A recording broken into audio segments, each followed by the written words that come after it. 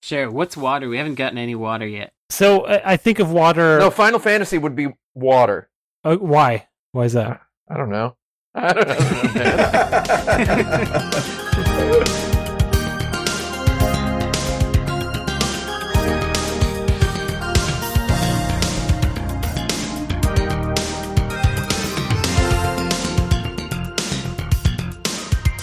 Alexa, play Crush 40. This is Insert Credit.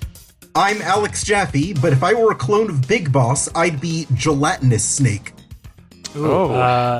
I'm Frank Cifaldi, and if I was a clone of Big Boss, I would be Cardboard Snake.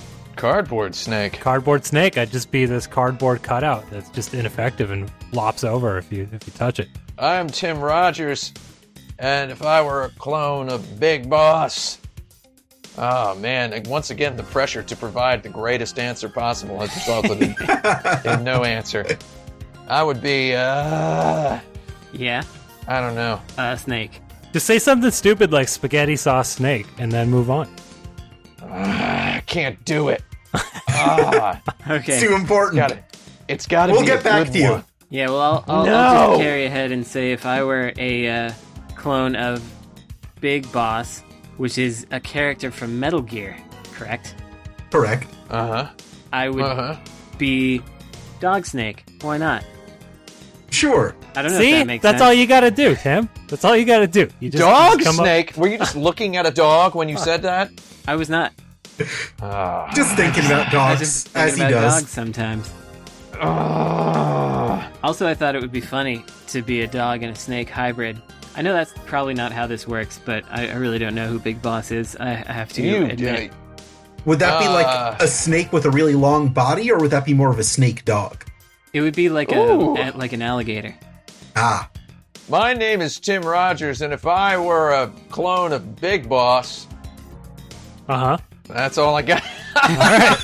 Okay. I would be Plastic Snake. That's who I would be, because that sounds good. Plastic Snake. I hate to put you on the spot, but you did win last week's episode. I did. So I have to ask you if you'd like to ask the first question or defer it to the end of the show. Well, I think I can start talking about a thing I wanted to talk about, and I don't know if it's a question or not. It's just an excuse to talk about something I want to talk about. Okay. Because that's really what these questions are. Maybe the question is, did you guys see that Ford debuted the new Ford Bronco this week? Did you see that?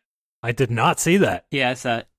Did you see it, Brandon? Did you watch the commercial for it? No, I didn't watch the commercial. Okay. Well, I mean, first of all, I would recommend anyone watching this show or listening to this show, you could be looking at the wall while listening. That's pretty much watching the show.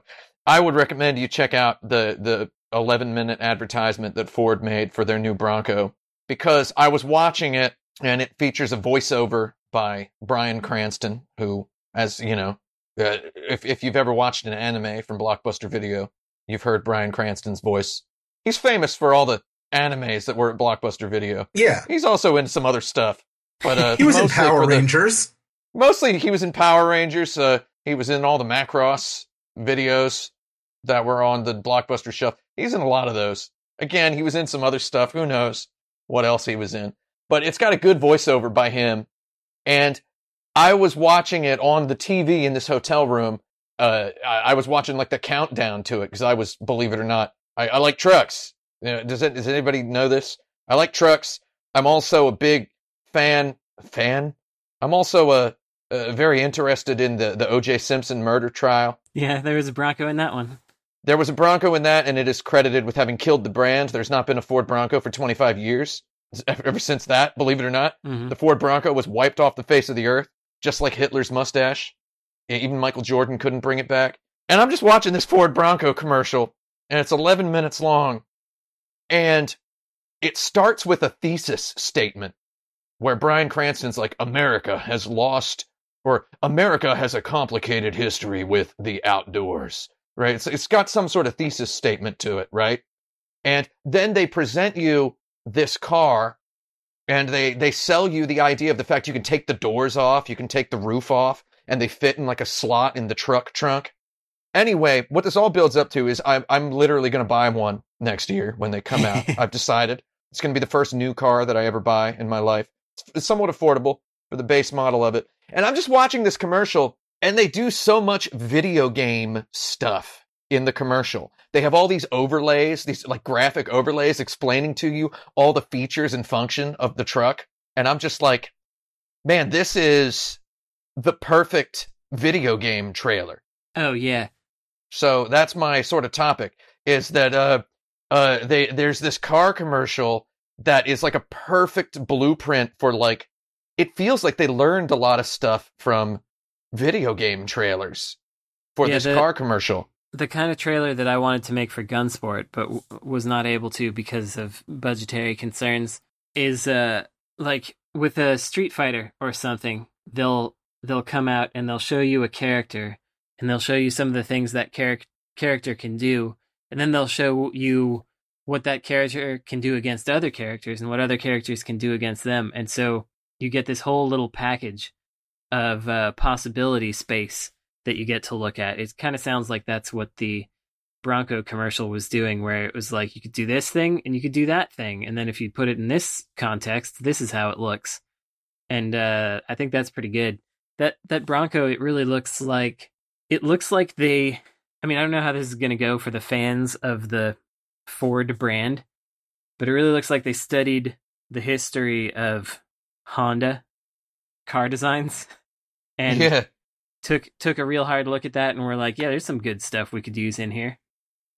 I saw some people mention that the Ford Bronco commercial reminded them of Death Stranding, which I found kind of a funny topic in and of itself, because there's a part of the commercial where they show this Ford Bronco going over some rocks, and they show how it has these like these computer controlled hydraulics that you can operate by pressing a button on the stick, right? That like changes the height of the wheels and everything. And they're just like showing the Bronco crawling up over these really uneven rocks and this really blasted open terrain. And there's a CG overlay showing you the exact wheel heights and the height of the vehicle off the ground. And everyone was like tweeting about it, being like, oh, it looks like Death Stranding. And it's like, well, by everyone, I mean the few car people that I follow on Twitter who also have played Death Stranding, right? And I just remember thinking, what a weird sort of like pair of touchstones to be happening at the same time. But also, the Ford Bronco, it does look like it's from a video game. Frank, have you at least seen it? Are you looking at it now? I muted the microphone and watched a 1.5 minute trailer. Video game. Yeah. Yeah, it's like, man, video games, I do believe, have taught some marketing people how to sell products that aren't video games, is the sort of nebulous thing I'm thinking of here. I feel like there has to be some video game influence going on in that trailer. Oh, of course. I mean, like, just think about, what is the average age of someone in a marketing department, and is it under 40? Yes, then they grew up with video games. Mm-hmm. It's weird to think about this as being a direction for the Ford brand, because, I mean, I kind of associate Ford with... yeah, exactly. Oh, yeah, same here, associate Ford with. I was going to say American flags and racism, but pretty much the same thing. This truck doesn't look like that. What? We're going to talk about Ford later. Is what we're going to do. Okay, we'll talk about it over the break. Question number 2. About some Ford. What special add-ons would you include in a $1,200 40th anniversary collector's edition of Pac-Man? Oh, Pac-Man. Okay. A pure gold dot. How much is it? $1,400? $1,200. $1,200. Wait, is this a real thing? Is this a real thing, Jeffy? It's a thing. It's not. If it is a real thing, I'd like to hear about it. Okay, excellent. This is really stupid, but it is the kind of stupid that I think would sell these things. An exact reproduction of the circuit board for the arcade game. Something you actually could put in a cabinet, but like in a clear acrylic case, like this hideous thing that you could display or put on a wall. Yeah, for that's people great. That will never open it. It makes sense. So fully functioning Pac-Man board, but brand new, just sparkling, but with all the same part numbers and the same PCB design and everything. A reprint of that seminal work of cartoon fiction, which is the Pac-Man joke book. Oh, okay. Yeah, not an official Namco product, but they could probably license that. That's good. The Pac-Man joke book? There's actually I own 3 of them. Right, yeah. So there's at least there's 3. a couple. Can you tell us any jokes from it? Give me one of the jokes. Give me a joke. Okay, you guys keep talking. I'm going to go find it. Okay. I remember one joke that wasn't it wasn't really a joke because it's like a visual gag, but it was something like some parents going, I think little Johnny has been playing too much Pac-Man, and the someone else is like, how can you tell? And then it shows the child lining up all of their peas in a row during dinner time so they can eat them in sequence as though they are dots. It was not exactly. Well, that's terrible. Was not funny. It was but the painful unfunniness of it reminded me. I mean, stuck with me for many years because I think I read that when I was a kid. So that sounds like a Far Side kind of visual joke. Were there any like words only jokes? There must have been. I didn't see any of those. In the what meantime, about an art book showing the character designs for the 4 ghosts? I'd look at it. I mean, it would be cool if they could commission that person who did all the like, what if all these video game characters had bones on the inside kind of stuff. Do all those cross sections and things. The guy who did the realistic Pokemon. They should get him too. Yeah. Didn't they give him a job working on Detective Pikachu? They did. Yeah. Well, I think he was consulted for like, yeah. Interesting, That movie huh? was not very good. Oh! That was a children's movie. Who cares? Yeah, it was a fine children's movie. It was not a fine yeah. children's movie. I It was can't a find my- subpar children's movie. I can't find my 3 Pac-Man joke books because I recently pulled all 3 of them out because I was interviewed by NPR, what was it, Marketplace Morning Edition for the anniversary of Pac-Man. And I was like, hey, I'm going to tell some jokes out of this book. And she liked them and she laughed and they didn't air any of them. Oh, can you remember any of them? No, I can't. What'd I miss? What's in our box? Nothing new has been added. We Okay. got an art book showing the designs of the 4 ghosts. I think that's Okay. all we put in there. Okay. Iwatani has his sketches and like his graph paper sprites. He owns those originals. So I would reproduce those on similar paper stock. So you have like something that feels like real paper that he worked on. How what about else? a lock of his hair? There's not a lot of hair on him. I've I know. met him. I know. That's why it's so valuable. Oh yeah, you didn't say how many of these editions, right? No, Just that they're that's $1,200. true. There might be $1,200? 5 of them. Yeah, There are 40. Okay, 40 40. of them, So okay. this could be like when Kenji Eno sold like, how many was it? 100? Maybe it was less of either D or Enemy Zero. I think it was Enemy Zero, where if you paid a certain amount, he would just hand deliver it to you in a truck with some I remember other that. stuff. Yeah. Yeah. If it's an edition of 40, then Iwatani is personally drawing a picture of Pac-Man in there. That's I good. feel Yeah. like that would bump the price up even more. From 1,200? I don't know. Yes. I mean, do we even have a game yet other than the PCB? I think that's all we have in there so far. Okay. What is the game? What is this Pac-Man collection of games? What is it for? Yeah, that's so now we have to develop that because that doesn't Right. exist. I think all the modern interpretations of Pac-Man in one collection would be cool. Right, Championship Edition would be on there. Championship Edition's good. Well, I would do all the mainline Pac-Mans, right? Any of the Pac-Man games that are actually maze games. Right. As much as I love Pac-Man 2, I don't think it fits here. So yeah, it'd be all of those. And that would be like Pac and Pal, even the Super Pac-Man, stuff like that. I think it's just the you pack in the essence of the game design of Pac-Man and everything that came from it, not the character. Yeah, so would we put in Pack and Roll, since that No. is sort of a maze, but it's okay. How about that isometric one? Pac-Mania, yeah, I think so. 'Cause Yeah. I think it's Pac-Mania is all right. yeah, it's from the era. You know, it's from the 80s. It is a riff on Pac-Man, and it kind of helps recontextualize what makes Pac-Man work and not work. Okay, you think that box is worth $1,200? No. With the lock of hair, it is. With the lock of hair, we're close. Yeah. Oh, what if his sketch of Pac-Man has his hair like taped on it? Oh yeah. Ooh. Yeah. Okay, that's it. Question 3.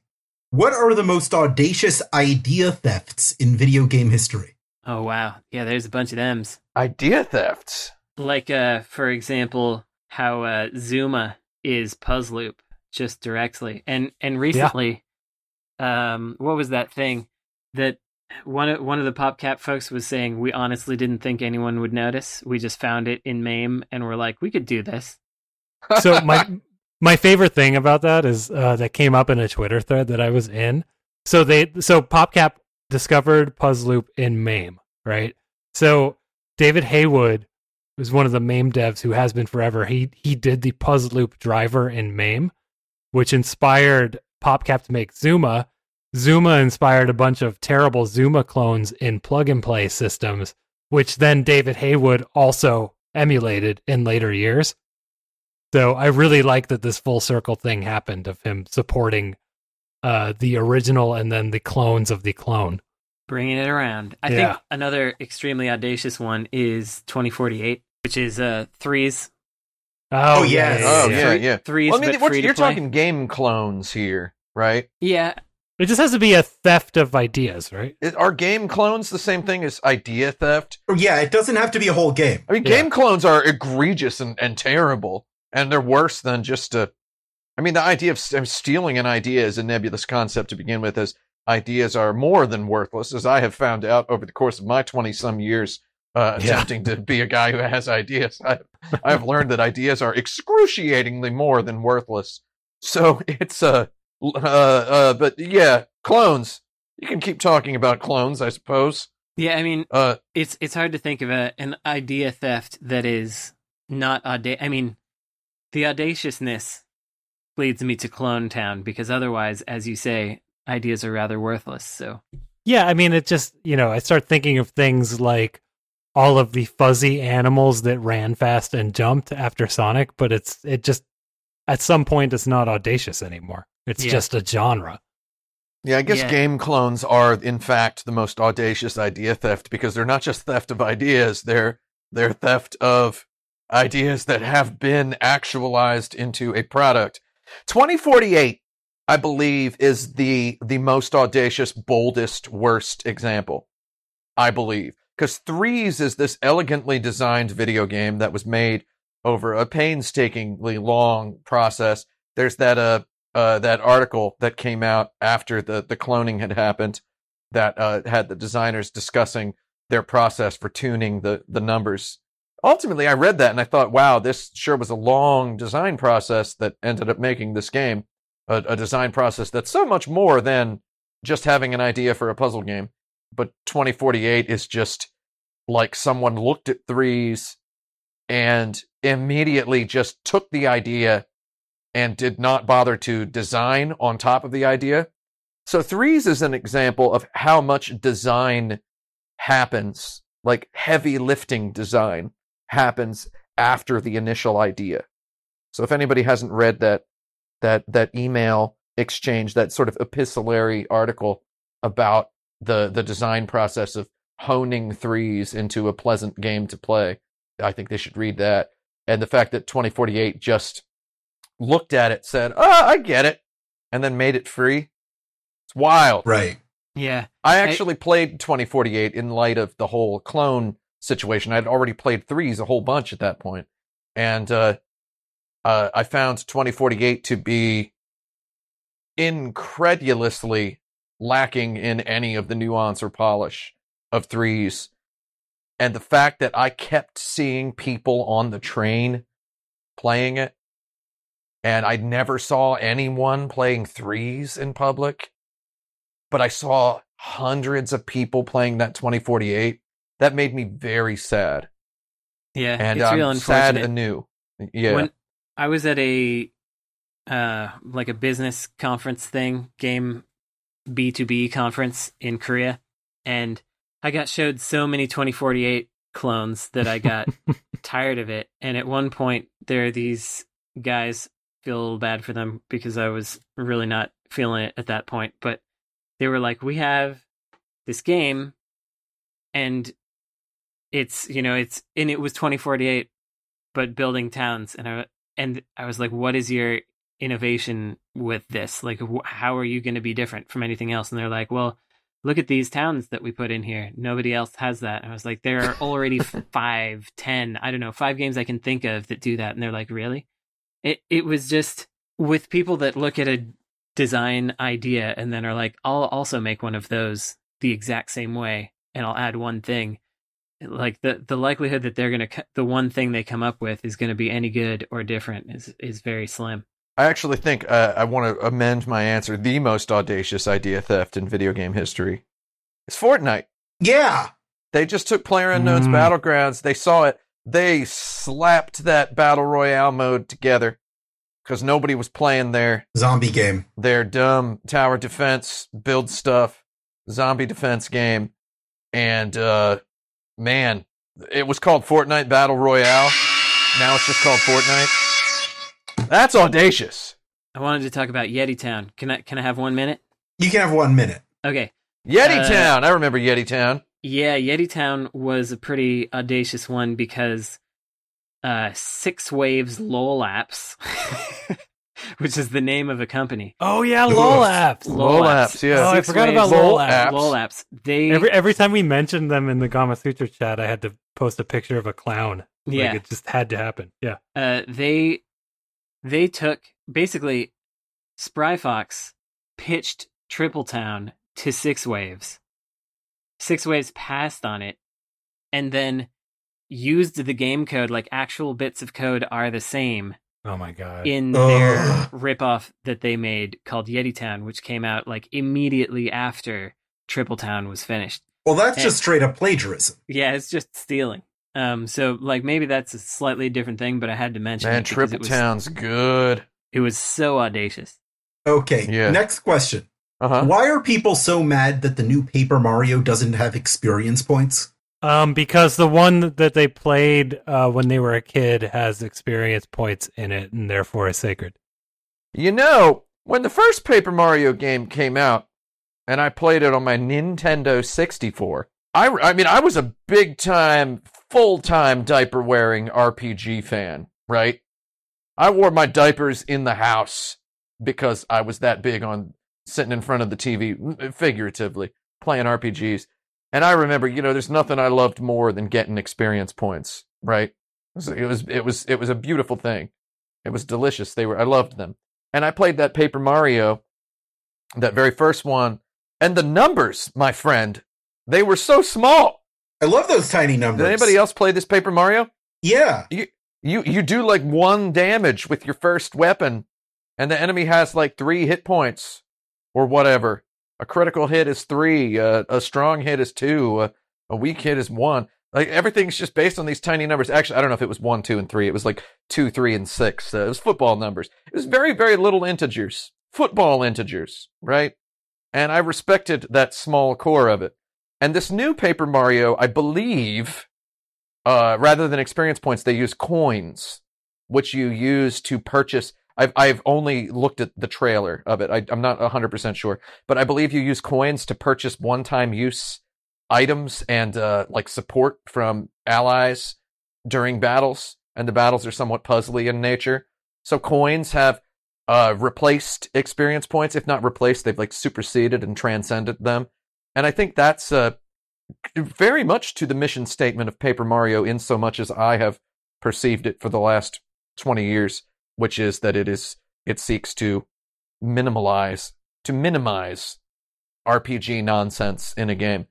You know, experience points are just one form of currency in a game, a currency which purchases level upgrades.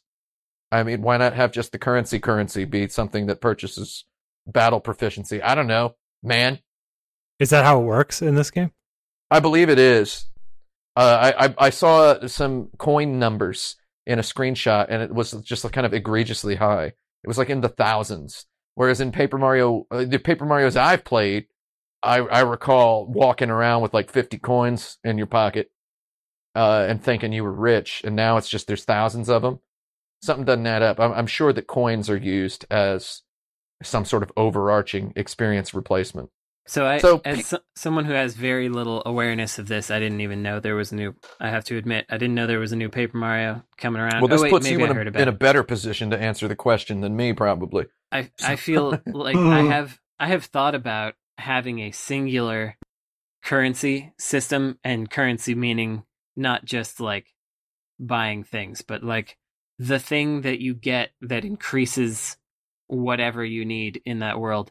And it's really hard to do that. I was really struggling with it for this RPG that we're making, and I wound up being like, I don't have the time or the resources to figure out how to make a single currency system work in this world. It's just so much easier to do it with multiples. And so if Nintendo does wind up doing it, like, I feel like they're the folks that could actually do that. I think it's really interesting to think about a game that doesn't have experience points. Like we were talking about Faerun last time, that doesn't show experience or damage. It's all well, I guess it does show a little bit of it, but it doesn't have to. I think that kind of stuff is cool and could be the future, but it requires, like I said, a lot of time and a lot of resources, and I don't know if anyone but Nintendo could really do that right now. Maybe someone could. Someone should. Not me. I think if anybody can do it, it's the designers of the Paper Mario series. So that's all I know. Maybe I should get that new Paper Mario. I love to support the idea of there being a big, giant RPG on my Nintendo Switch.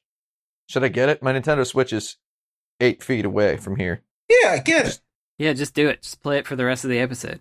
Yeah, Sure. Well, on this hotel Wi-Fi, in case anybody missed the news, I'm trapped in a hotel room right now. This hotel Wi-Fi will allow me to play the game probably 4 or 5 days from now. So, I'll be able to download it in 4 or 5 days. You're really going to appreciate it by the time it gets there. Yeah. Right. I'm I'm going to gonna be so thankful to be rubbing playing my the game, hands even if it's together, bad. licking my Yeah. lips as it Yeah. downloads. My How lips much are gonna experience points do you think you'll gain in real life while it downloads? I don't know. Thousands. Thousands. How many experience points do you think you accrue per day? That's a good question. How many experience points do I have right now? Yeah, think- what level are you? I think my number of experience points per day has reduced dramatically during this pandemic, what we got going on. Cause, I feel for the sure. opposite. well, but you actually go I'm out. tough. You go out and drive places. Sure. You drive to the office, which I think. Okay, when you think of it that way, yeah, okay, that's fair. Yeah, like I've read a all lot I of can books. experience is the stuff inside of my house. I feel Oh! Yeah, I think that's a question of itself for another time. Yeah. okay. Excellent. How would you make an indie game to quickly cash in on the everything is cake meme? Oh God, I hate that meme Everything so is much, what? and I also hate the stupid spaceman meme. If I never see them again, it'll be too I love soon. not knowing what memes are. Yeah, there's a meme going on about, there's like a video where someone cuts into everyday objects to reveal that they're actually cake. So I've heard of the cake, Oh, but God, I'm following the wrong people because I'm just seeing it constantly, and I'm seeing brands do it, and it's just it's so stupid. But If you're seeing brands, you're following the wrong people. Yeah. I guess Your My- problem is you're leaving brand on. that's right. you got to turn brand off.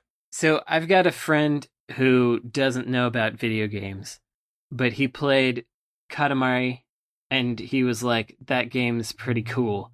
And so he's an artist, and he came up with this idea for how you would like cut into worlds, and there would be recursive worlds within those worlds, and you would just keep cutting into them and seeing the layers of it. He didn't have a game idea, but he just wanted to do that.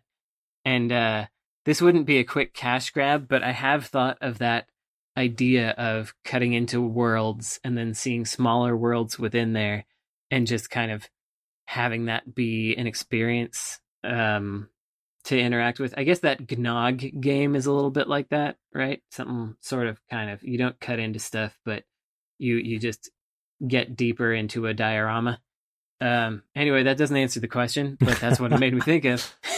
So it's going to have to be overt. You know what I mean? It can't be something like cutting into a cake. You know, we can't just be like, oh, what are game mechanics that make you think about objects differently? It's not that. Like, if we're cashing in on the cake thing, it has to be a game about cutting into things and it's cake inside. Yeah, I do think the folks that would be best positioned to capitalize on this meme are not indie devs, but like going back to Fortnite, if you just put a bunch of cake building materials and let people cut into it, and then they'll go lol for 5 minutes.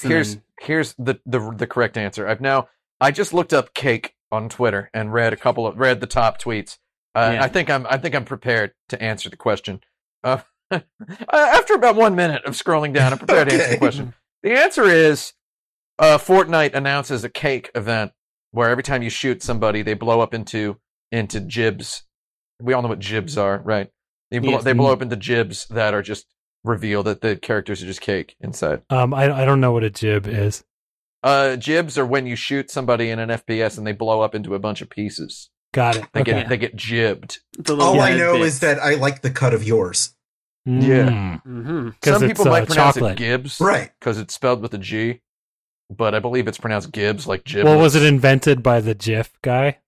I think so. I do think it's Jibs, but I don't know what gave me that impression. I do believe it's Jibs, and I believe Cake your jibs, answer I don't think it gets more correct than that, except that we're no longer an indie dev. Yeah, so for an indie dev, I think you'd make like a low poly thing with twee dialogue, and the whole idea is that you have to cut into cakes to solve various problems. It's just like the answer to every problem is somehow cutting into a cake, like Hold Down, but I'm trying to make it more crass. I actually like Hold Down quite a bit, but I'm turning it all crass in my mind.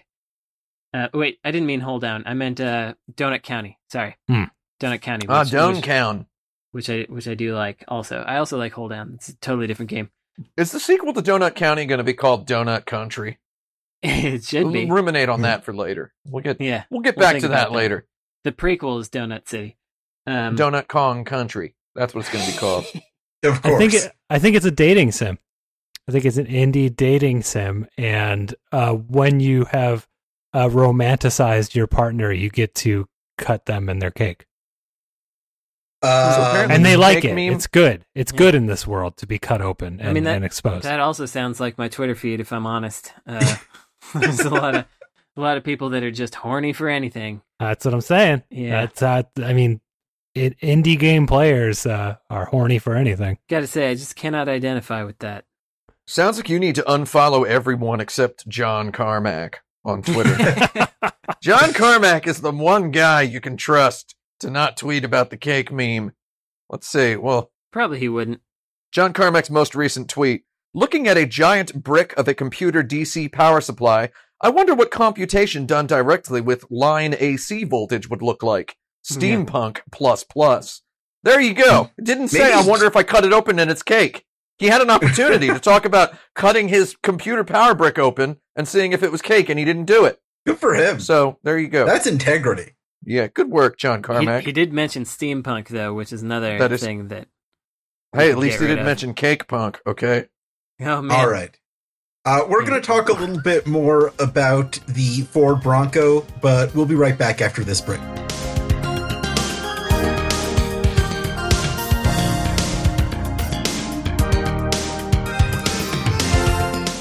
Podcasts suck.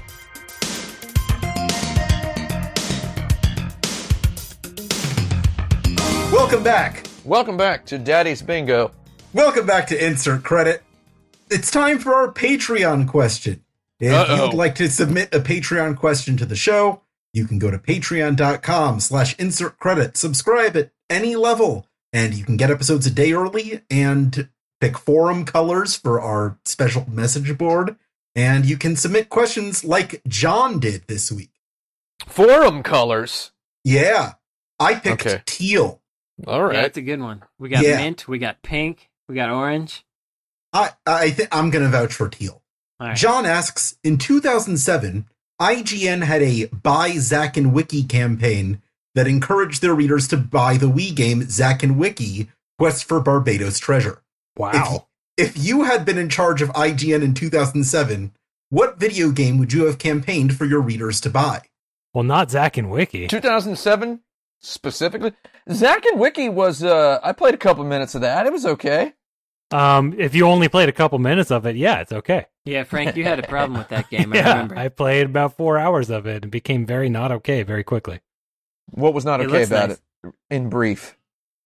The brief version is that its checkpoint system is very bad in terms of where the checkpoints are in these mini challenges.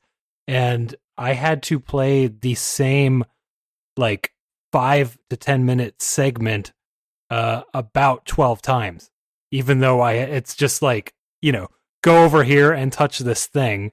You know what I mean? It's like a very linear amount of things you do. It just made me do them over and over again because it then just immediately throws you into this dangerous segment where you die right away if you're not perfect. Yeah, they put the difficult challenge right at the end of the sequence. Yes, and that was the big problem. I had other problems too that I don't quite remember. I feel like people only liked it and told their readers to buy it as a campaign because they were not trying to promote the game itself. They were promoting the idea of something like a point-and-click adventure on the Wii. That makes sense. I think they thought that they wanted that. I think for a lot of people, I'll admit, myself included, when we first played with the Wii controller, it was like, oh, I can finally point and click on a console. We should do a point and click adventure. And I think that was the first game that actually kind of tried to do that. And it was just kind of a bad adventure game, but because it was the only thing, people were really into it. So why IGN had a buy it campaign just sort of cheekily because they like wanted people to buy it? They didn't make any kickback or anything from it, if I understand correctly, right? That's the insinuation here, yes. There was, even though they did have their logo on the box for for Okami, with another Capcom game. Just throwing that out there. Wait, so the question is which game are we shilling? In 2007. Yeah. Which 2007 video game would we want to do the insert credit by this game? Not BioShock. No. Call of Duty 4 Modern Warfare, Game of the Year 2007. That doesn't need our help. Mass Effect doesn't need our help. Assassin's Creed doesn't need our help. Duke Nukem Forever, especially. Oh, I guess that didn't actually come out. But it was re-announced at that time, and we could have tried to encourage people to buy it. How about The Witcher 1? We would look really cool if we were telling Get in people on the ground floor. If we were telling people to buy The Witcher 1 in 2007, wouldn't we look cool? Yeah. Well, Bullet Witch came out in the US in 2007. Oh, hey. Oh, did it? That's true. Yeah. Well, I played it in Japan. That game is in the insert credit canon somewhere. it is. Yeah, Bewitch. Also, speaking of the insert credit canon, Jeanne d'Arc came out that year. Oh, I Jeanne like that d'Arc. one. Pack Jeanne and Roll, d'Arc. which you mentioned earlier. Pack and Roll. Persona 3 also came out. Heavenly Sword. John Woo's Stranglehold, dude. That game needs our help. Yeah. That's where I was thinking. Yeah. Man, Yes, I loved Stranglehold, man. I loved it. Wait, so the same year we saw Shrek and Roll and Pack and Roll? That's right. It was the year Incredulous. of Enroll. Incredulous. I'm still going through this list. There's a lot of stuff. There's a lot lot of of games stuff. here. Decent ones. Puzzle Quest. I was played a there. lot of games this year.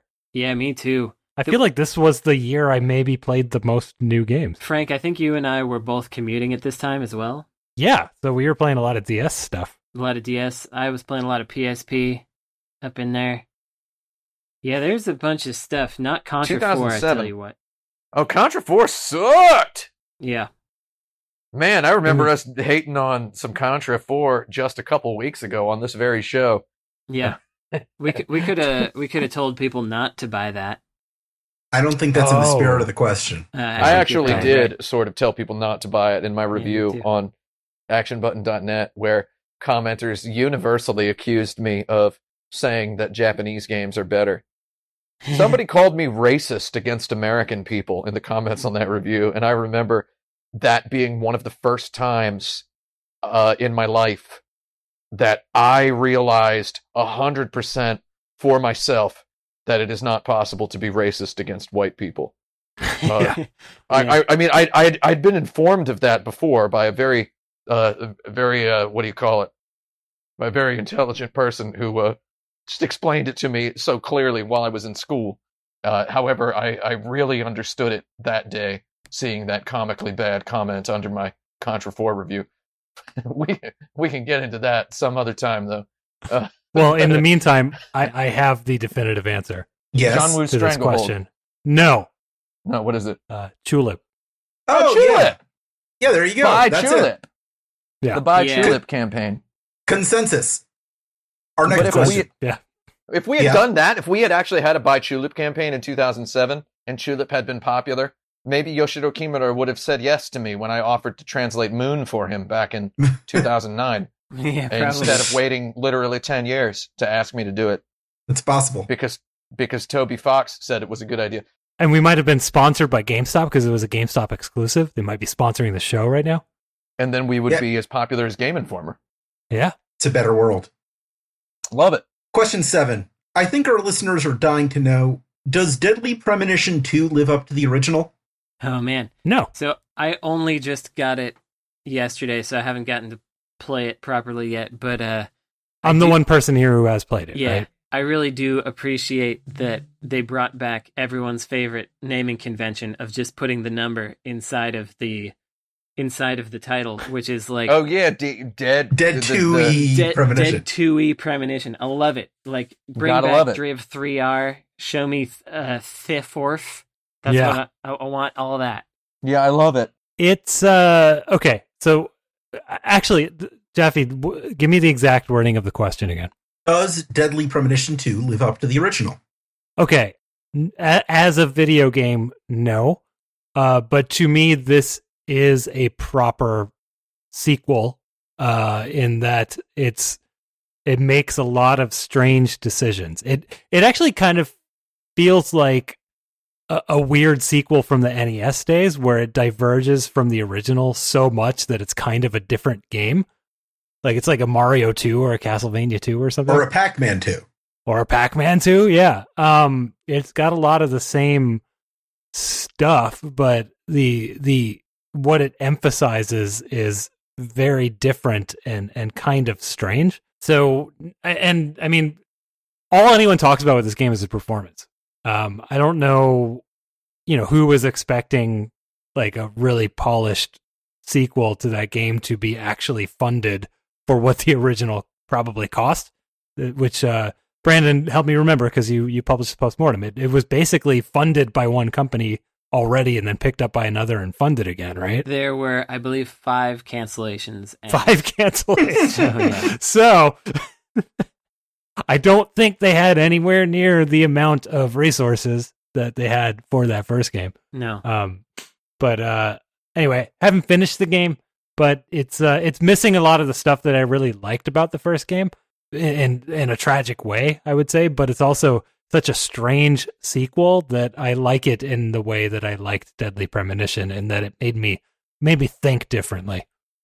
Yeah, I mean, Swery just posted a video of himself playing where he was skateboarding around in his suit, and doing ollies off squirrels that are just making little squonk sounds as he runs them over. Like, I guess that's what the game is, skateboarding over squirrels that go squonk. I don't know. It seems like very much in the spirit of the original, if not, in the exact genre almost. Yeah. Well, what was to me magic about the original was that it tricked me into believing that these were like real people on a schedule. Yeah. And even though I knew this wasn't the case, there was a part of my brain that thought if I'm just in the right place at the right time, I'm going to catch this killer and solve this case. Because they're all doing stuff and I can look at them whenever I want. Yeah. I can stop them and talk to them whenever I want. Like they drive to the store, get out of the car, go in the store, and you could talk to them at any point, and it's different every day. That stuff is just not in here, or at least not nearly as much. Although I did find at the beginning of the game one character walking around that was showing up on my radar, and I was like, ooh, and I tried to follow her, and then she phased through a fence into an area I couldn't get into. Classic. I was just going to say, I've perceived that the game is broken in a lot of ways that are not charming. Yeah. So that's I've decided I'll just wait for there to be a PC version that maybe fixes one of the. They're going to do problems. some fixing in there, I think.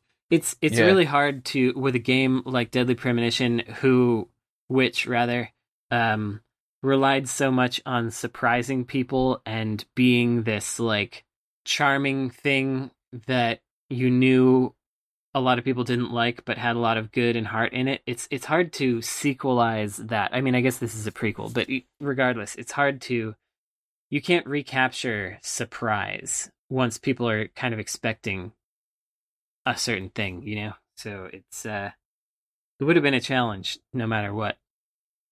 Yeah, I mean, some of the goofiness does surprise me still. Oh, good. And yeah, I don't think I can explain that without spoiling things for you, Brandon. But I don't know. It's hard for me to have an opinion on this game because I feel like no matter what this game is, I have to play it. Same.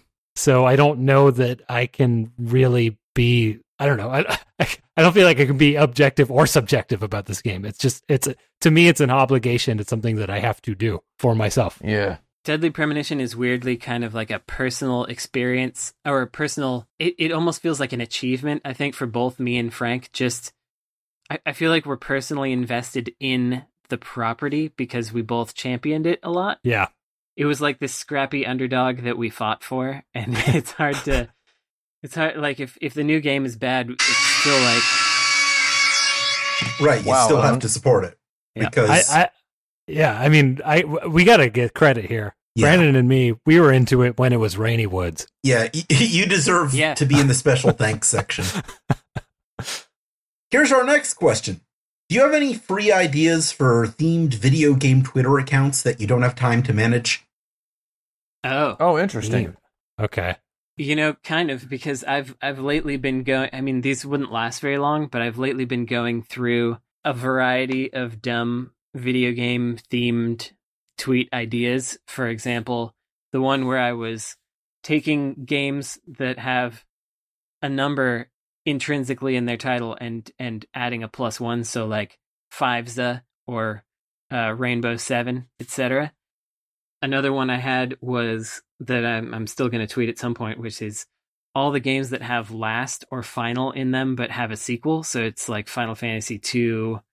I'm blanking on the rest, but I had or Final Fight 2. There's just tons of those. And then I had one more that was good, but I've lost it at the moment. There's a Twitter account called Games You Loved, and it's basically just a Twitter account that's just like, hey, remember Sonic 3? And that's the entirety of the content. Pretty good. So I kind of wanted to, well, I mean, like, but it's genuine, that one. You know what I mean? It's someone who's just like really into it. So I kind of wanted to do a parody bot that's just like games you recognize or something. and it's just pulling Moby Games names. Right. And just, you know, there's flavor text like post your favorite memories in the comments. So that's a bot idea. One account that I actually did for maybe a couple months just when I was feeling strange. And I don't think I ever said it was me, though it never got popular enough to matter. I just had an account and a Tumblr called Video Games That Have Bears in Them. And it was just screenshots, screenshots and text showcasing a bear being in a video game. Using, actually, Tim, I don't know if you remember the Google Moby Games screenshot search that I taught you. Yeah, I remember that. Yeah, so I came up with that for video games that have bears in them, a way to find screenshots of games that have bears in them by having a very specific Google search that searches anything on Moby Games with that is a screenshot page and has a caption. Oh, it's wonderful. I would enjoy a shovelware bot that showed me like, a couple screens from the shovelware, as well as, the back of box text if it was there. So like I could get screens of London Cab or all those 505 games from Europe, Metro games, etc. I think that would be pretty fun for me.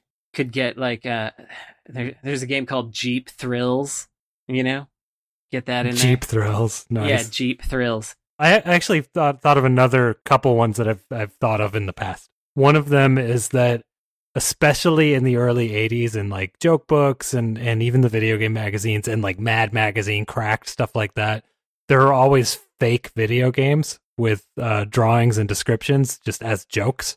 Right. I could probably find like 100 of those, and just tweet those out. I think that'd be a good one. Oh, another fake one, game collection. I like that. Yeah, and then another one is old celebrity profiles and what games they played, because every video game magazine in the 80s and 90s had those. So I like the idea of just, I like to say, and I've said this on this podcast at some point, I'm sure, that Macaulay Culkin as a child, when interviewed, said that his favorite system was the TurboGrafx and his favorite game was Bloody Wolf. Yeah. Yeah. Dude's taste rules. I thought it was Splatterhouse. Oh, Splatterhouse and Bloody Wolf. Yeah. Yes. So that rules. What else did we miss? Everyone else was like Mario and Tetris. Yeah. Were all of the answers, but there's probably some older celebrities that maybe were secretly cool, like Macaulay. What are some video game bots that are good? Like, what are ones we like? I like the PC98 bot. PC98 bot is legendary, yeah. Yeah, Love that I like one. that. I like, oh man, there's another real good one that I was following recently, but in the meantime, another one I would like to see potentially is, Frank, you reminded me with your fake video game thing, is all the Clarissa Explains It All video games that she made in the fiction of that show. There's like a Tumblr for it, but I would love to just have those rotate through. Yeah, I can just repeat stuff. Yeah. Actually, another good one that I haven't seen in a long time, so maybe it shut itself down, was there was an account that just tweeted the art and description for every item in the Katamari Damacy games. Oh, yeah. Oh, yeah, I remember that one.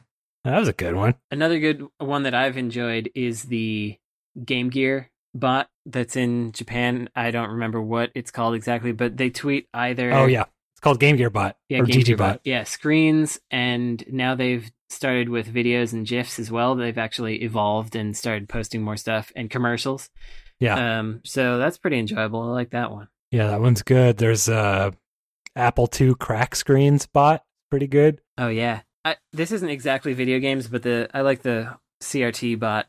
That one shows a lot CRT of bot's game good. stuff on it. Yeah. That's video games enough. I'd like Arcolect, but video games would be really cool. Like just screenshots that actually look visually appealing of random stuff. Yeah, and with credits attached, because Arcolect doesn't like to do that. Right. Okay, some good ideas there. If our listeners want to build any of those, maybe you'll get a few follows. I got to tell you, Frank, that Devil's Blush does that on Instagram, like artful, nice, real good screenshots Instagram that account. look good. Yeah, he or she, actually, I don't know. I should say they have multiples. One for PC Engine, one for 3D stuff, one for other stuff. It's good. All right. Question 9. Here's a thinker. Oh, a thinker. If you had to divide video games across the categories of earth, water, fire, and air, what would occupy each quadrant? Well, not heart. We don't get to do heart. Yeah, where's heart? No. No heart. Dadgummit, can't form Captain Planet now. No. Okay, we have to divide video games into these 4 categories? Yes. All video games? We have to name all of them right now? You don't have to name all of them, but you have to come up with ways to distinguish them from each other. Okay. Earth, wind, fire, and air. And air. Well, action games go under fire. Oh, action games are fire, definitely, yeah. Yeah, I think tactics games are earth because they're slow and you gotta think about them for a while. But maybe Harvest Moon and all those are also earth. Mm-hmm. Water. I'd also do strategy and maybe even JRPG. Yeah. I think I'd put sports games in water for some reason, because there's like an ebb and flow and it goes back and forth. It can get really violent or really smooth. I don't know if that's good or not. I'm not feeling that. No? Tim is. So here's what I'm going to say. Okay. I think Mario is Earth, Okay. Interesting. but Sonic is wind. Does that make sense? I buy Sonic being wind. So you can't just say all platformers belong in one. No, Yeah. it's true. Yeah. Kaboom. But I think you can't do it. I could probably put most racing games in wind. Uh-huh. So wind is about speed. It was wind and not air, right? Okay. Dragon Yeah. Quest is Earth, but Final Fantasy is wind. Sure. What's water? We haven't gotten any water yet. So I think of water. No, Final Fantasy would be water. Why? Why is that? I don't know. I don't know, man. I think it's like slower paced than Earth is sort of what I think with water. But water can also be like torrential tsunamis and stuff. I guess Okay. wind needs to be involved. Water can also be cigarette boats. Yeah, that's true. You ever ride in a cigarette boat? Yeah, Miami Vice style. It's the Sonic the Hedgehog of boats, dude. Yeah. Man, we got to see Miami Vice last year on my birthday. Back before, the world was shut down. I got to see the director's cut of Miami Vice, the movie, the Michael Mann film, on film. It was a film shot on digital. There are like 3 film prints of it, and they played it at the Museum of the Moving Image in Queens, and I got to watch it, and it was beautiful. That's a good film. On that note, I have a question. Is Michael Mann the human version of Mickey Mouse? Yes. Okay. Oh, yeah. Michael Absolutely. Mouse, Mickey Mann. You call him Mickey Mann. If you wanted I'm gonna to. say puzzle games are water, maybe, because they got a flow to them, and once it gets to the top, it's like almost a drowning feeling. You know, you're like Yeah, that's true. kind of underwater there. I think I'm good with that. Most I like that better Tetris than is a water sports. game. Yeah, that's good.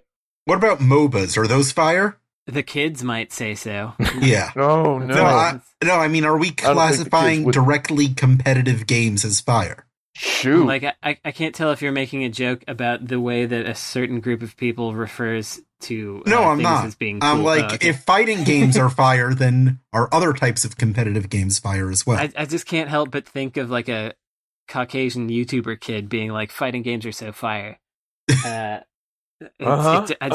can't get it out of there. I think fighting games as a whole are not fire because like They're Guilty not. Gear probably is, but Virtua Fighter is probably more water. Virtua Yeah. Fighter's water. Street Fighter is earth. I agree. Yeah. Guilty Gear is wind. You want to talk about flow states? Water flows and wind flows, my friend. It's true. So there's multiple flows. There's multiple different types of flow. Virtua Fighter is water. Guilty Gear is wind. Street Fighter is earth. yeah. What's fire then? What's a firefighting Maybe game? Marvel versus Capcom. Oh yeah, I guess that would be the fire of fighting Just- games, huh? It's just King of Fighters is fire. King of King of Fighters is Fighters fire for all sure. the way. Yeah, 100%. that's true. Samurai Showdown feels Earth to me. That's definitely Earth. Sam Show. Yeah.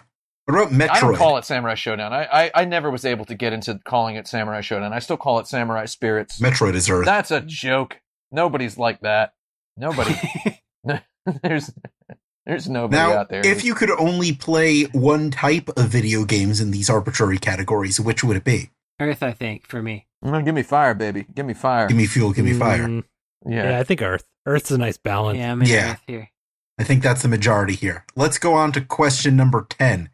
Okay. Oh, the What last is- question. Yeah, this is the last question before the lightning round. Oh, crikey. What is the horniest video game without any overtly sexual imagery? Sonic. Sonic? Sonic. Yeah. Okay. Have you ever seen Consensus. Sonic and Tails hanging out together? There's something going on there. Well, specifically the Sonic game where you make your own persona. Oh, yeah. Yeah. Sonic incredibly Forces, horny. Sonic Heroes. Yeah, Sonic Oh, Forces. God. I know I've talked about this on the show before, but wow, that's the story in that thing. It just blows my mind that exists. I'm not going to get into it again, but it's Sonic's dead. Sonic is dead. Everything's different now that Sonic's gone. So freaking weird. And then the very first mission, after all this stuff about Sonic being dead, they're like, actually, he's just in jail being tortured. It's like, does he get waterboarded in that game? I guess. I don't know. Sonic getting waterboarded? Lord. Sonic Forces? More like Sonic Horses. Are there any horses in the game? I mean, probably. You can probably be a horse. Has there ever been a Sonic horse? You know, I don't think there are horses. I don't think there are horses in the Sonic world. Because when you think of speed, right? When you think of fast animals, you think of cheetahs. Yeah. And you think of horses, right? I don't think there is a horse in Sonic at all. Yeah, well, there should be. I mean, horses are inelegant, disgusting animals. So it's hard to make one look like something attractive. Sonic, we need a horse that looks as much like a horse as Sonic looks like a hedgehog, basically. Yeah. Yeah, I think the problem is that the character design of Sonic and therefore all the other animals, I don't think it looks very good if it's an animal with a long face. Okay. So I don't think you could see an aardvark. Looking like a Viva Pinata character. The only horse I can find in a Sonic the Hedgehog video game is a non-anthropomorphic horse that King Arthur rides in Sonic and the Black Knight. And the Black Knight? Yeah. Oh, no! Yeah. I don't think there should... Oh, no, that's weird. Yeah.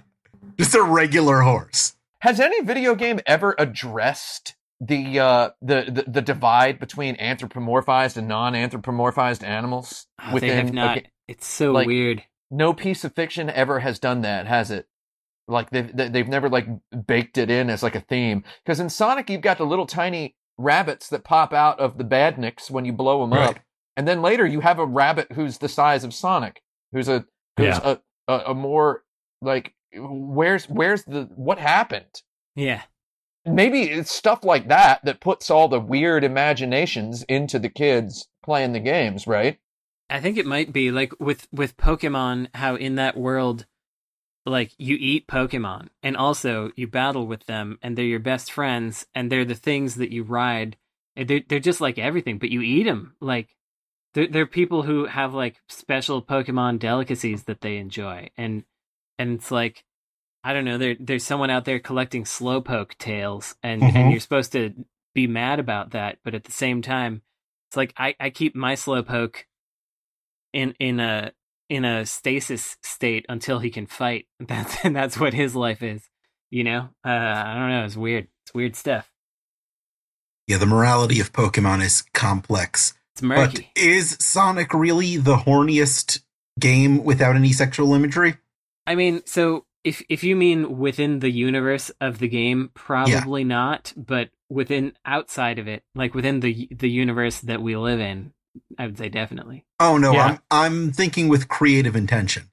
Like the designers were clearly horny when they made this. Oh man, all of them. I don't know. It's all games. All games. It's tough without the overtness, because it feels like a lot of these folks that were clearly horny when they were making these games were unable to control themselves. Like they had to put it in there. Like theoretically, Golden Axe for 360. Yeah. Theoretically, it doesn't have overt sexual overtones, but it also has, like in the first section of the game, it just zooms in on her butt and then zooms past to show like some enemies there. But it like they just couldn't help themselves. They couldn't help themselves. So they wouldn't have said that it was overt, but it is overt. You know, it's real hard to put it into words, which is why I feel like maybe Sonic's too easy of an answer, but it works for me. It feels right. Yeah. And with that, I think we should go on to our lightning round. What do you say? You light me up. Okay. This week's lightning round is a game I call The Wrecking Crew. In The Wrecking Crew, I name a list of figures who you would be recommending a video game for. Oh. And this week we're doing Disney princesses. I'm going to name a Disney princess. Oh, excellent. You're going to have to recommend a video game for them to play. Here's the rule. You can't choose games that they themselves are in, or they'll have an existential crisis. Okay. Time paradox, yeah. Exactly. Number 1, Snow White. Snow White! Okay, she sings about how someday her prince will come. Uh-huh. That's her motivation, right? I don't remember any motivation for her other than wanting a man. So it's got to be a dating sim, right? Yeah, maybe, but she does have kind of a secret edge to her, I think. So even though it's not out, I think it might be boyfriend dungeon. Okay. Sure. I would say Lost Planet, because there's a whole lot of white in that game. Hurt my eyes back when I first played it. Would hurt my eyes even more now in the way TVs are now. She loves snow whiteness. Cinderella. Cinderella. She loves to do work for other people, so it should probably be... She doesn't actually love it. But no, she does not love it. No, she hates it a lot, actually. That's one of her characterizing So I guess there. the opposite of what she would like is Harvest Moon. Sure. I think she wants to feel like she is someone with money and power. So some kind of tycoon game. Probably Zoo Tycoon. I think Zoo Tycoon. Yeah, that sounds she loves good. the creatures, the critters. She talks to little rats and stuff, so... Yeah. And she probably wants to control and exploit them. Yeah. Sleeping Beauty. SB. No Sleeping Beauty. What was her deal? Dreams. Fell asleep. I know she's asleep. Media Molecules game Dreams. Like to yeah. weave. There you go. That's it. That's the definitive answer. Yeah. Or Super Mario Brothers 2 Mario Madness, where you're in the Kingdom of Dreams and you have to wake up and Mario's still asleep. Little Mermaid. That's all I have there. Little Mermaid. All right, Little Mermaid wants to be part of their world. Yeah, it's all about being part of a world. Mario and Sonic at the Olympic Games. She wants to have legs and run around. Oh, that's one thing. Yeah, I suppose. Yes. That's pretty. I think she classic. wants to like touch stuff, right? I think Katamari Damacy. I think she's gonna like anything she picks up that goes in her little logbook. Oh, yeah, she right? likes to She She's has gonna- some collection. Yeah. yeah. Katamari. Belle Yeah, that's a good one. of Beauty and the Beast. Belle from Beauty and the Beast. Bloodborne. This is the only one that I would have, if it were possible, recommended her own game. Oh, yeah? Which one? The Super Nintendo one, because you get to like control Beast, and it actually Yeah. feels pretty good to play. I feel like she would want to have control over that situation, but anyway, it shouldn't be that. Well, Bloodborne. It'd be Bloodborne. She wants to escape Yeah. her little town, That's right. right? So Wait, what about that No Man's Sky?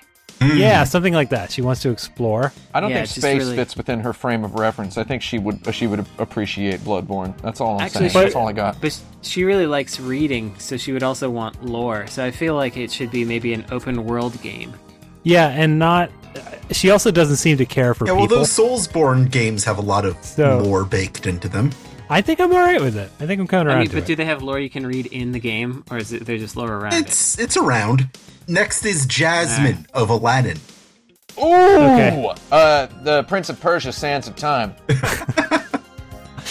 You know, that actually might make her feel like she is running around in Agrabah. Yeah. Which is what Yeah. she wants to do. Because that's what So she I wants think to do. that's She good. wants to get out of the castle. Yeah. A lot of these Okay. Disney princesses are just child prisoners of rich parents, huh? Yeah. Yeah. Or child prisoners of poor parents. Either way. You know, I'm starting to think maybe Disney princesses are a little problematic. I don't know. I'm starting to think really? that maybe being a child is like being in prison. Okay. Next one, not technically a princess, still on the list, Mulan. Okay, she wants to fight. I mean, I feel like she would be more like a Soulsborne. Yeah, Right. for Sort of sure a- she would be. Because she'd be like hardcore about it. She would learn all the strats and get extremely good at the timings and things. Mulan. Yeah, she'd be Ghost for of sure. Tsushima. Yeah, maybe. It's a game about Mongols invading a country and defending the country from the Mongol invasion. She might play Neo as well. I'm going to throw No, I La think- Mulana. I think the one about La Mulana's a good one. I Yeah. think the one about defending a country from a Mongol invasion set during a historic Mongol invasion is the one she would want to play. Fair enough. That one's I don't down to business. And also, it's a hot new game. Tiana of The Princess and the Frog. Chrono She would Trigger. probably like. Oh, maybe. Yeah. I guess so, yeah. I mean, she Got frog. likes to cook though. I think she'd like a cooking game. So I think she would be into Cooking Mama personally because she's deep into that cooking stuff.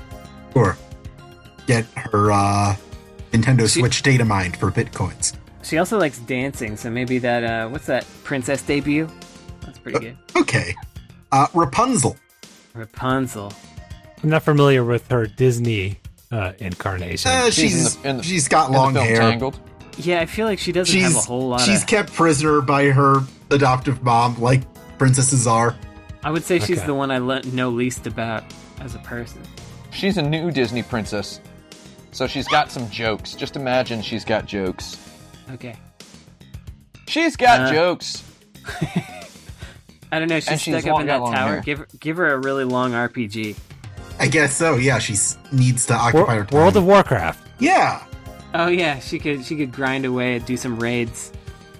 Okay, our last princess is Elsa from Frozen and Frozen 2. Lost Planet. You like snow? Lost Planet, my friend. I can't remember her motivation.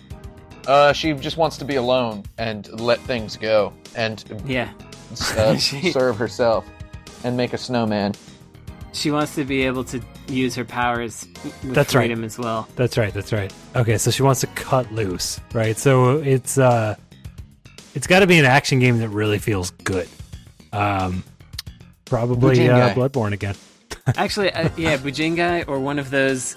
As much as they don't quite do it for me, one of those platinum action games like a Bayonetta or a Metal Gear Rising: Revengeance.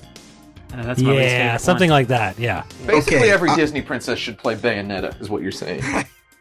Because it's what a Disney princess should be. I have a tie right now between Frank and Tim. So for our tiebreaker, what game would you recommend to Minnie Mouse? Minnie Mouse? Oh God. Does she have a personality?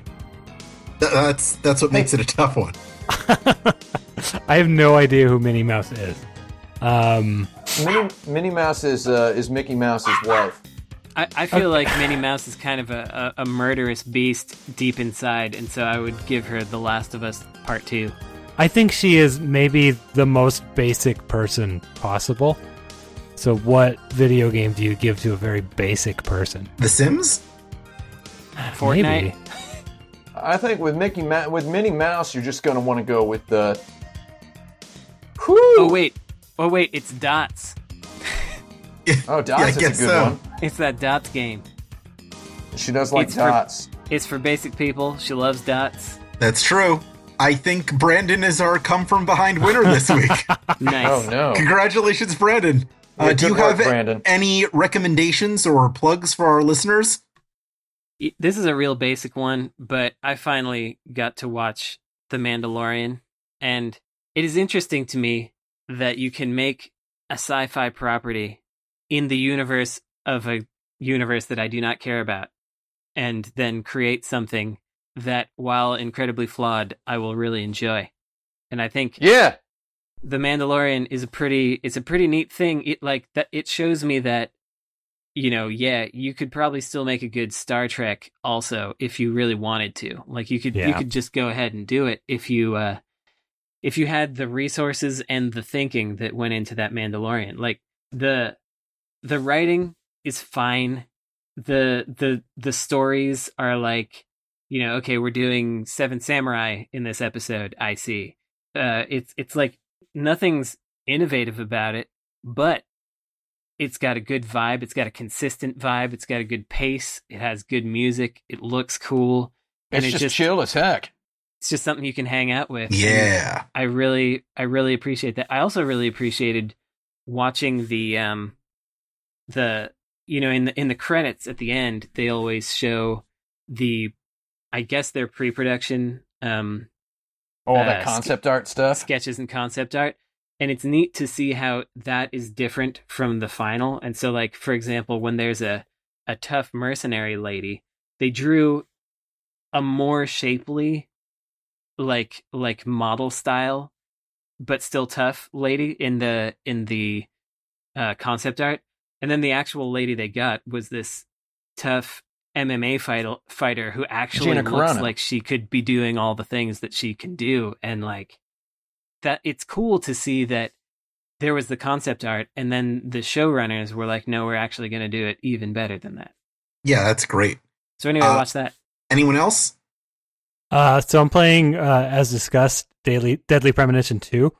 And my recommendation is to play Deadly Premonition 1, because as I'm playing this, I'm appreciating the first one a lot, and I'm excited to play it again. Me too. I've been thinking ever since realizing Deadly Premonition 2 was really truly coming out finally.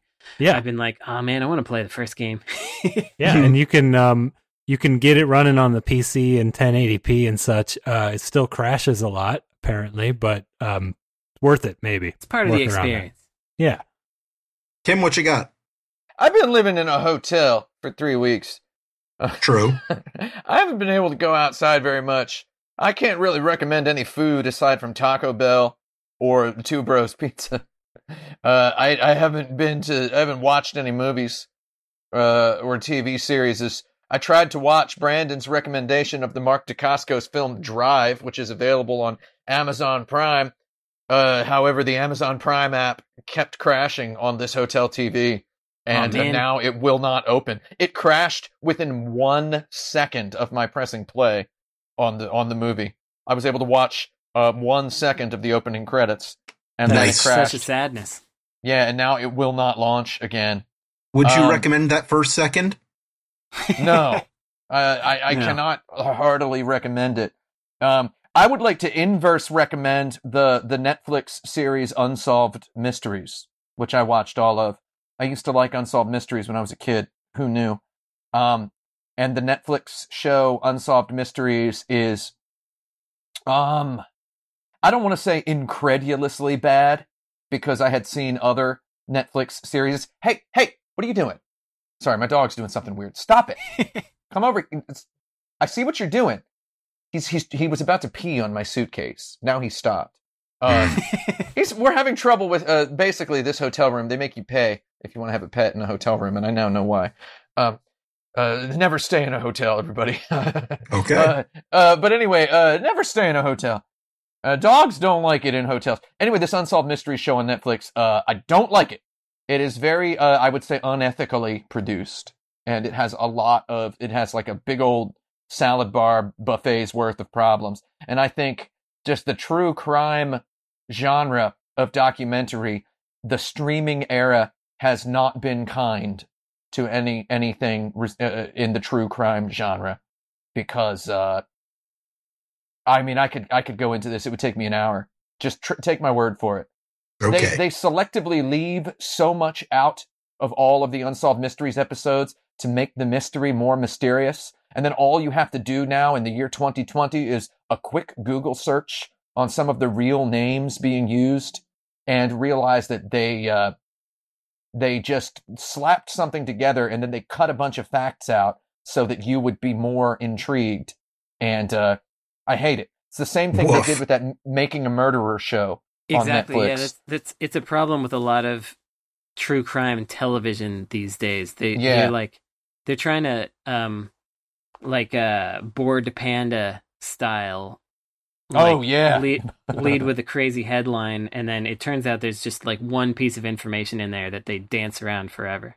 Yeah, there's like the very first episode has a bunch of glaring omissions that I was able to unearth by simply Googling it and seeing a Reddit thread where people were just posting links to documents and stuff. And I'm like, oh man, none of this was mentioned in the episode because they wanted it to sound.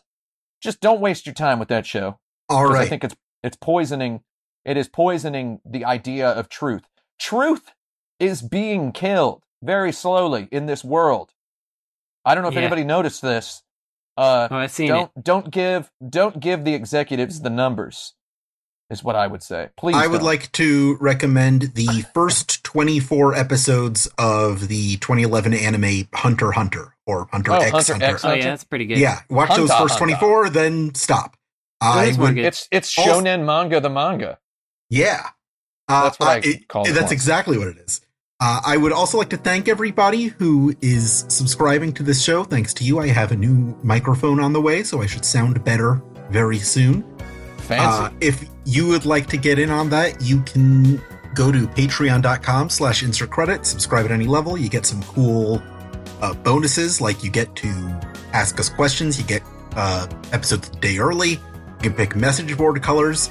Regardless of whether or not you are a subscriber, you can hang out with us at forums.insertcredit.com. Talk about weird video game stuff.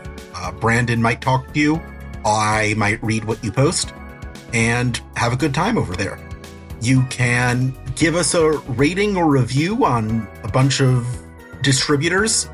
You could go to iTunes or Stitcher or Discord. Just say something nice. And that really helps the show with our visibility. We're looking into getting guests on soon, so if there's anyone you'd like to see on the show, why don't you tell us? You can follow us on Twitter at Insert Credit, at Frank Cifaldi, at 108, at Necrosofty, and at Alex Jaffe. I am Alex Jaffe. I am Frank Cifaldi. I'm Tim Rogers. I'm Brandon Sheffield. And your game has now been saved. Game over, yeah!